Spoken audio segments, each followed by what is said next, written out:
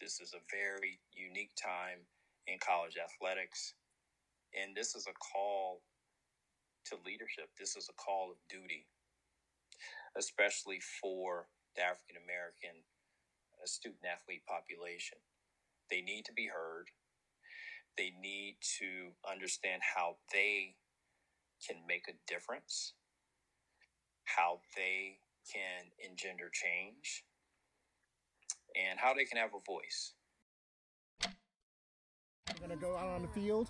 We're going to score as many goals as we can. We're going to have fun. Oh, Vecchio, well placed! Come on, Jake. Come on, Jake. It has been my pleasure and my honor to represent you all. Today on the show, I interview a man with a laundry list of accomplishments in the collegiate sports world as an educator, administrator, and of course, athlete. Dr. Brandon E. Martin. Dr. Martin is currently the athletic director at the University of Missouri, Kansas City. In addition to his job overseeing the university's 19 sports programs, he also holds the position of executive in residence, where he assists in the development and growth of the UMKC School of Education and School of Business. Prior to moving to Missouri, Dr. Martin was the athletic director at Cal State University Northridge, University of Oklahoma, and the University of Southern California. Coupled with his athletic duties and pursuits, Martin served as an assistant professor of clinical education in the USC Rossier School of Education. Dr. Martin has presented more than 40 papers, symposia, and workshops at national higher education conferences. What else? What else here? I could really just keep going on. He has also proudly served in other service capacities, including Board of Directors for the Los Angeles Sports Council, NCAA Committee on Academics, and Board of Directors for the Norman Addiction Information and Counseling Center. There's no fluff here, no storytelling. I really just wanted to have a conversation with Dr. Martin about his own journey from sport to life after sport, this journal article that he wrote on the black male student athlete at highly selective universities in the Pac-12, and finally, wanted to talk to him about how he views his role as an athletic director and the time he gets with student athletes, and what ways can he impact the know-how, the skills, the perspective before they ultimately go off and become real-world adults themselves. So, without further ado, let's just dive right in. Well, to start off, I think we're actually going to have a problem to start off, and that's because you have an 818 area code, and I'm coming into this with a 310 area code. So that's the first thing we need to sort out here. So you're SoCal born and raised? Yes. I was born and raised in South Central Los Angeles, and I actually started out at Cleveland High School, which is in Reseda, and went there for 2.5 years, and a year and a half went to my home school, which was Washington Prep High School, which is in South Central LA. It was my home school from the start. But my dad wanted me to venture out and see something that was different, that was away from gang violence, that was away from a drug-infested type of environment, and it worked out. I was connected to a great team that produced 4 Division I basketball players during that time. I was exposed to great education and actually established some good friendships during that period. And so, you were a 4-year letter winner on the USC men's basketball team, served as team captain. Can you talk a little bit about your own athletic identity during your student athlete career and the influence sport came to have in your life and sense of self? Sure. I like to go back to when I was recruited in high school, and I had several offers from some top-level Division I schools, USC being one of them. And George Raveling stood out from the other coaches that recruited me, George Raveling was the first intellectual that I was exposed to and was a model for me of who I wanted to be. And him coupled with USC being one of the best universities in the world, that was 12 minutes away from my home, it just made sense. I wanted to choose a university that would make me more prosperous and richer and actually more competitive when I was 30, 40, 50 years old. And that's worked out up to this point. And so when you talk about an athletic and academic identity, I was a 3.5 student in high school. But going to USC was a little different than going to a large urban public high school. So it was competitive. And with me having a competitive nature, it was important for me to commit myself to have a high level of discipline to maintain that. And that took work. And I was on the dean's list for, I believe, 6 semesters while I was at USC. And it worked out. And I felt that having an academic identity was important as I transitioned away from basketball. I felt like I always wanted to be an educator. I always wanted to be a leader in a community. I always wanted to be a mentor for people in my community and wanted to be at the vanguard of elevation and change for folks in South LA, for folks in Inglewood, for the Black community. And at the time, I didn't know what that looked like, but at this point, it's pretty crystallized for me. So it sounds like, coming out of USC as an undergrad, you kind of had a sense of what a potential career would be as an educator, but how did you ultimately decide to dive into the world of academia, pursuing a master's and then eventually getting your doctorate in higher education administration, I think it was? Yes. Yeah. Yes. So after USC, I played professionally for 3 years in Spain, Venezuela, and China. Wow. Great experiences. Learned so much about culture, so much about life, so much about people from different places in the world.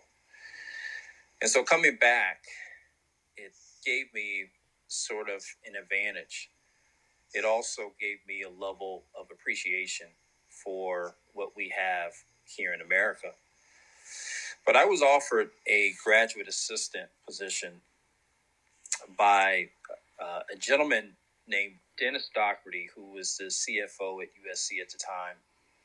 And he offered 2 scholarships to myself, and it was a gentleman named Terry Barnum, who was on the football team. Wait, I know that name. Terry, did he work at Harvard Westlake? He's I believe he's still the AD. That's so fun. I went to Harvard Westlake. That's fun. Yeah, Small world. So Terry and I go way back, and so he was the other recipient of that award.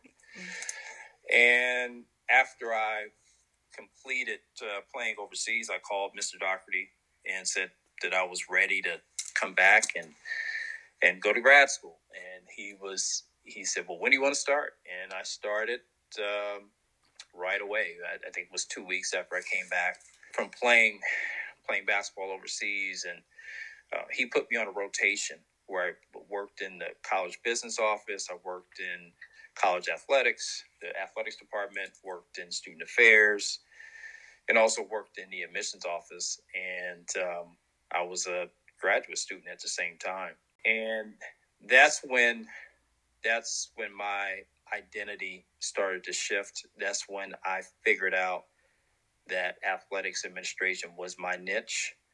And that's when I figured out that I wanted to maximize my academic experiences at USC and get a doctorate degree.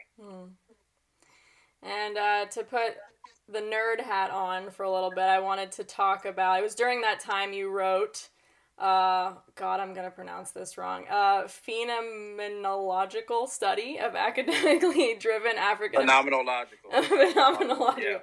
Yeah. All right, I might have to edit that.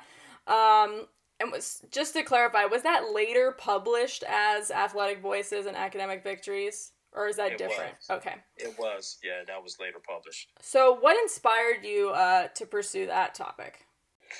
Well, I wanted to change the narrative from what Black male student athletes, what they couldn't do academically. There was a lot of literature, there was a lot of things written about the Black male athlete in terms of some of the academic challenges and the things that they were not doing well in their overall capacity. And I wanted to take a slightly different approach and really highlight and underscore the academically successful, the academically driven Black male student athletes at highly selective Division I schools. And so I chose USC, of course, UCLA, Berkeley, and Stanford. And I had 28 participants in my study. And so that was one of the reasons why I chose a different approach in research. And let's be clear here. This article had an impact. You won the 2005 USC Rossier School of Education Dissertation of the Year award for it, and not a coincidence, the same year you also earned the National Association of Academic Advisors Award for Student Athlete Excellence in Research. It was published in the Journal of Sport and Social Issues in 2010 and has been referenced 45 times in other works on topics centering on race, sport, and power of college campuses and identity.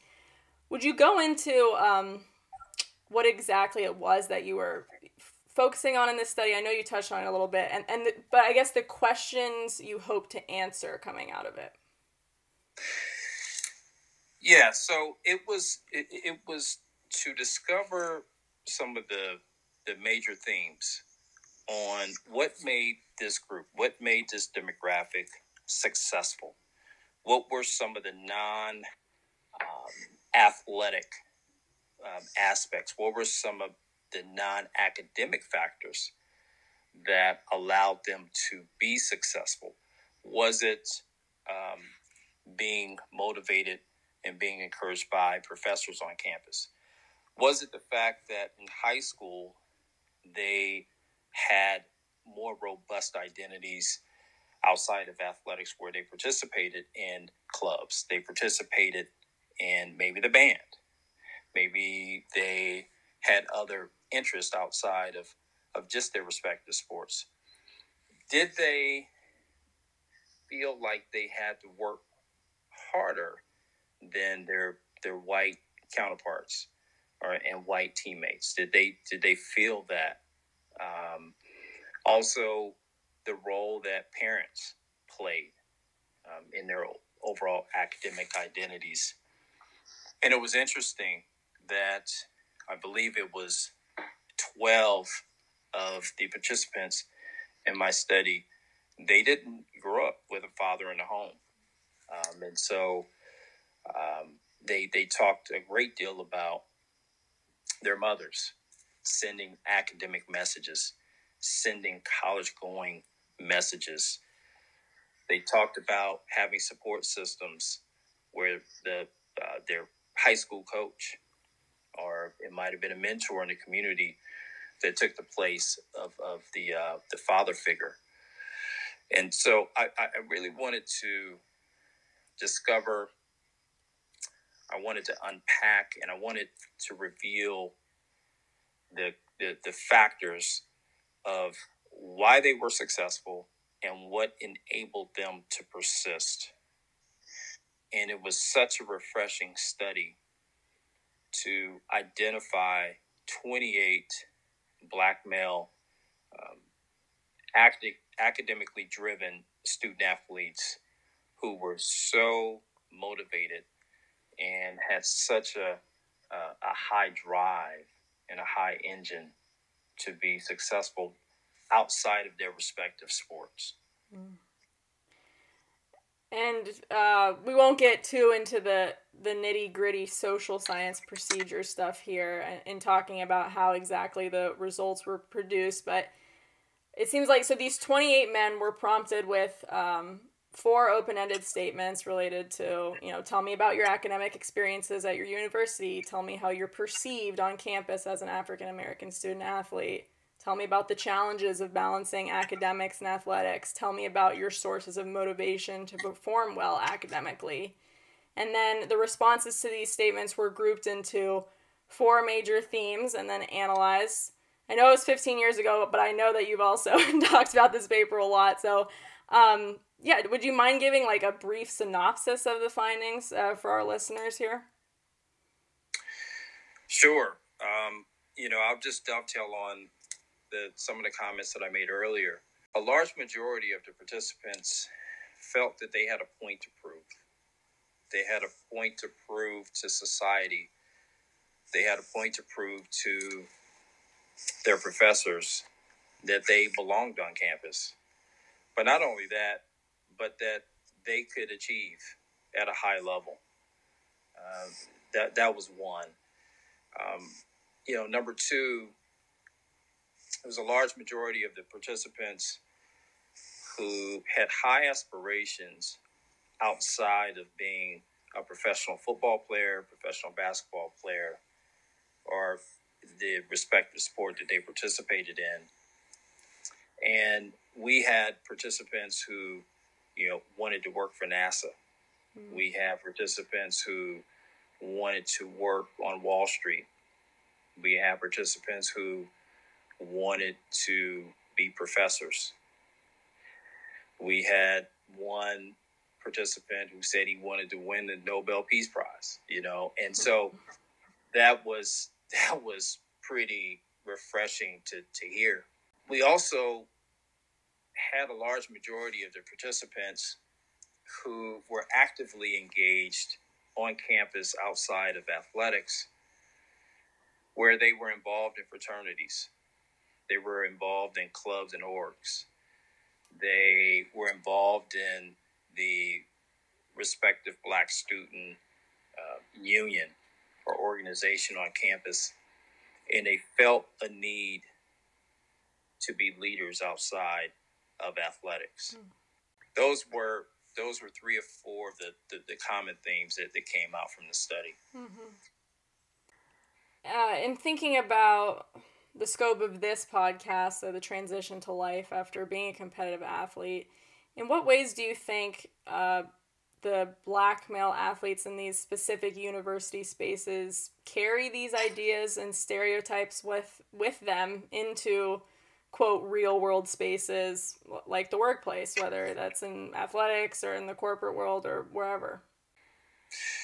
Well, I want to say that any Black man, whether they have participated in the study or not, carries some sort of need to be competitive, to prove themselves, to work that much harder, to be able to walk into a room and not only be heard, but people listen.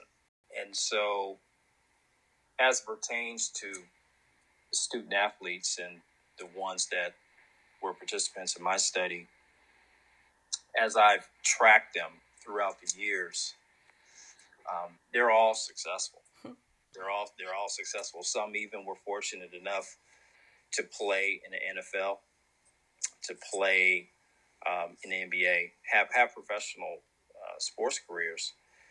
But now they're driven and they're exceeding beyond the odds professionally, and that's refreshing. I've had quite a few reach out to me over the years, and just thanked me for providing a space where they could have a voice and share their experiences and have a mentor that perhaps they didn't know they would have at the time, but someone that they could lean on, count on, and someone that they could have in their corner.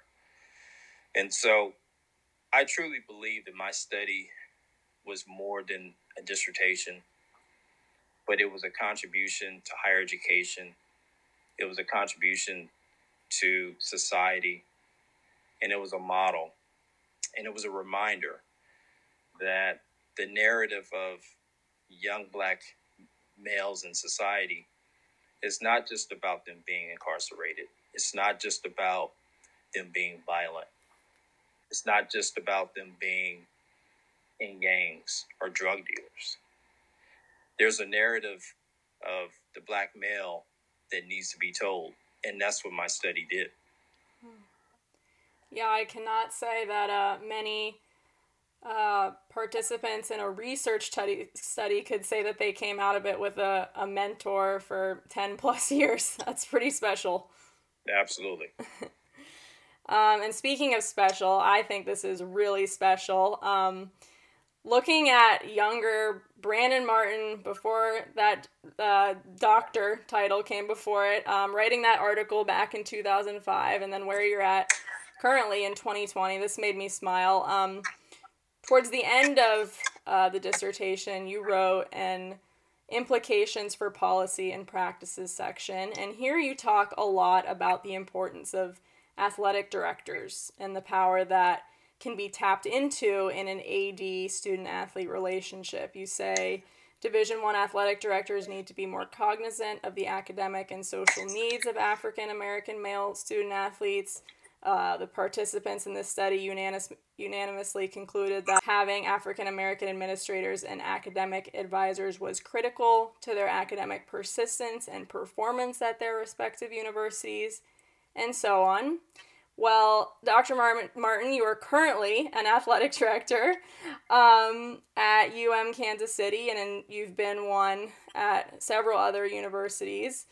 I know you said that you had a sense that you wanted to be an educator of some sort, but it begs the question, did working on your dissertation present an epiphany moment for you, or how did you ultimately land in this position? Well, I think it ignited me more than anything to pursue my goal. And as I've navigated intercollegiate athletics and worked at USC, worked at the University of Oklahoma, worked at Cal State Northridge, and now at University of Missouri, Kansas City, I feel that I'm in a position to engender change and to be that model for student athletes. And so my role here at UMKC is not just director of athletics, but I'm also an executive in residence in the Block Business School of Management, and also an executive in residence in the School of Education. And so those are two other appointments that I have on campus where I have in-person contact and where I'm able to teach, but also advise both deans on sports leadership and sports management and things related to college athletics. Now, as pertains to some of the societal challenges that we have now, coming off of George Floyd and some of the other murders and related to police brutality, right now is a chance and an opportunity for me to be hands-on. And what I've done is created a Discourses of Being Black in America virtual series where I have contact and communication with my African American student athletes and provide a space for them to have a voice, provide a space for them to talk about where the pain points are and talk about how to move forward. Some have talked about protesting, but my challenge and charge to them is you need to go into it with an outcome, not just going up to protest to have a voice or just to say, oh, yeah, I went down and I marched. What is your outcome? And this is a very unique time in our world. This is a very unique time in college athletics. And this is a call to leadership. This is a call of duty, especially for the African American student athlete population. They need to be heard. They need to understand how they can make a difference, how they can engender change, and how they can have a voice. And so that's what I've been working on recently. Now, I'm not saying this is the cure, okay? But this is maybe one or two steps in the positive direction, under the guise of leadership, under the guise of solidarity, under the guise of unity and change. Mm-hmm. Yeah, and creating content, like it sounds like you're in the midst of creating, that would never be in a job description when you're applying, but it's the sort of above and beyond actions that, like you said, really incite and push forward change. No question about it. No question about it. I don't remember which SEC school, which football program, but I loved it. I believe it was a couple days ago. The coach led him in a kneeling for 9 minutes in honor of George Floyd, and then they went right to register to vote. That's right. There's been several student athletes that have boycotted workouts as of late. I believe in Florida State, they had an incident down there. The University of Missouri football players, they had a march recently. There was also an isolated event at Ohio State with one of the basketball players.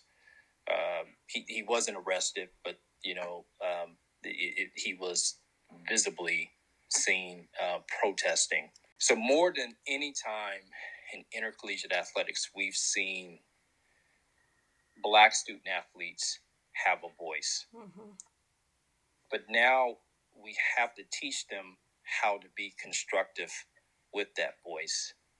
And you brought up voting. Voting is significant.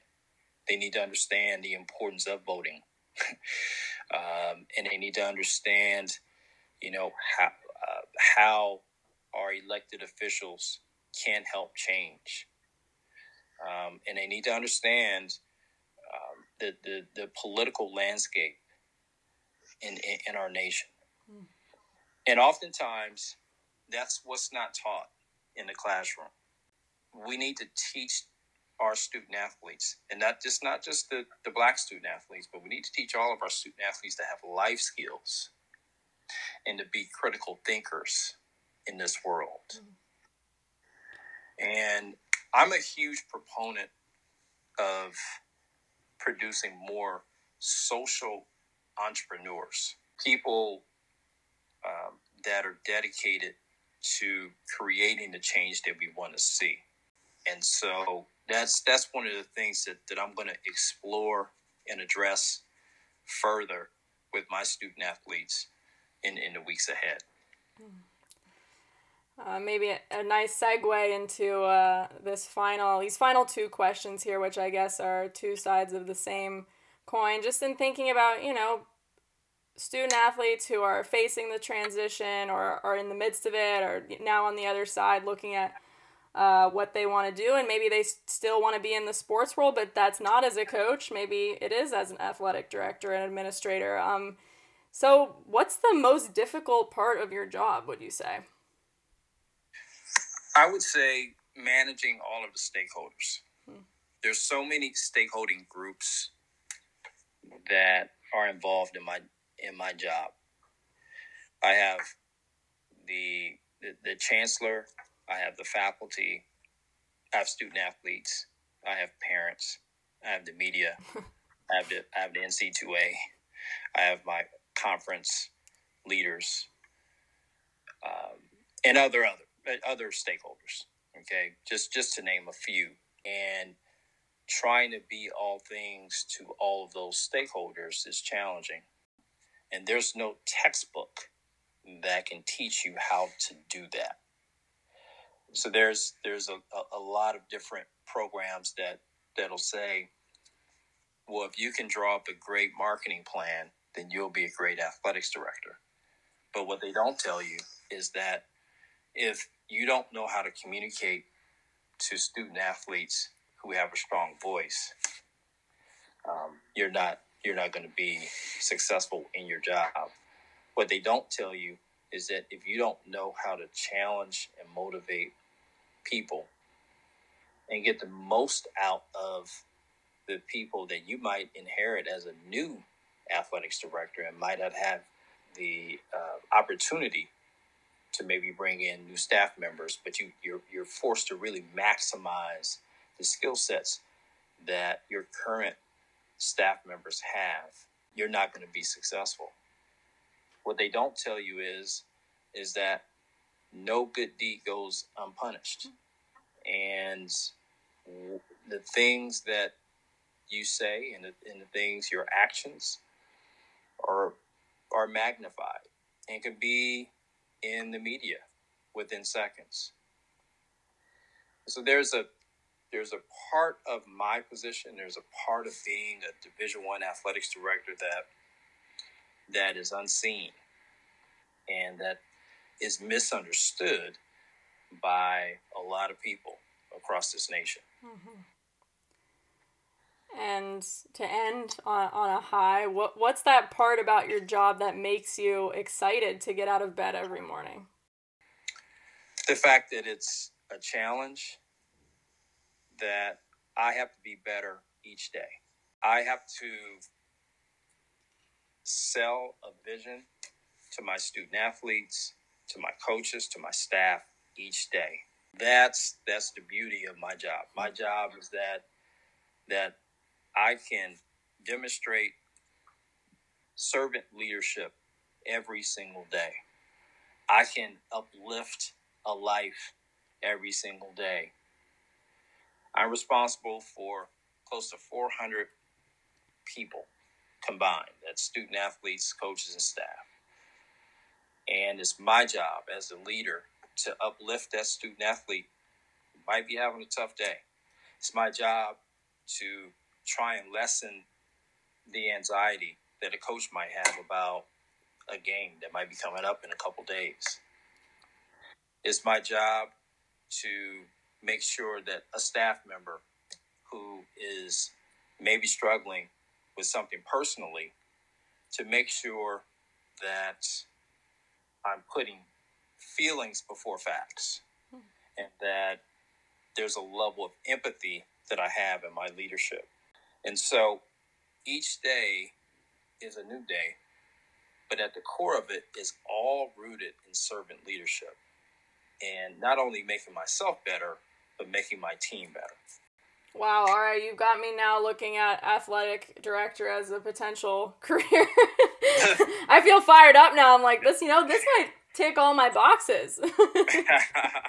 Well, that's good. That's good. Yeah, really just interesting to hear, the perspective. I don't think you're right. There's a lot that we student athletes, people in general don't understand about the role that you have.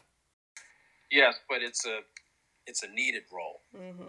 The needed role. It's a critical role, especially now in higher education and in society. Mm-hmm. We have the opportunity to shape, mold, and guide student athletes in a positive direction. And more time than any time in history, it's time for all athletic directors to maybe change the paradigm, maybe change their approach towards maybe being a little bit more hands-on with their staff, with their student athletes, with maybe even colleagues across campus, and really stepping up during this period of discovery and this period of unknown. Yeah. Well, really significant takeaways there, and I think this is all I have for you. I really appreciate, again, you taking the time to talk, Dr. Martin. My pleasure. And thank you for listening. If you want to learn more about Dr. Brandon E. Martin's work, I encourage you to check out the Run Along additional material section on runalongpodcast.com. That's all I've got. Hope to see you next time.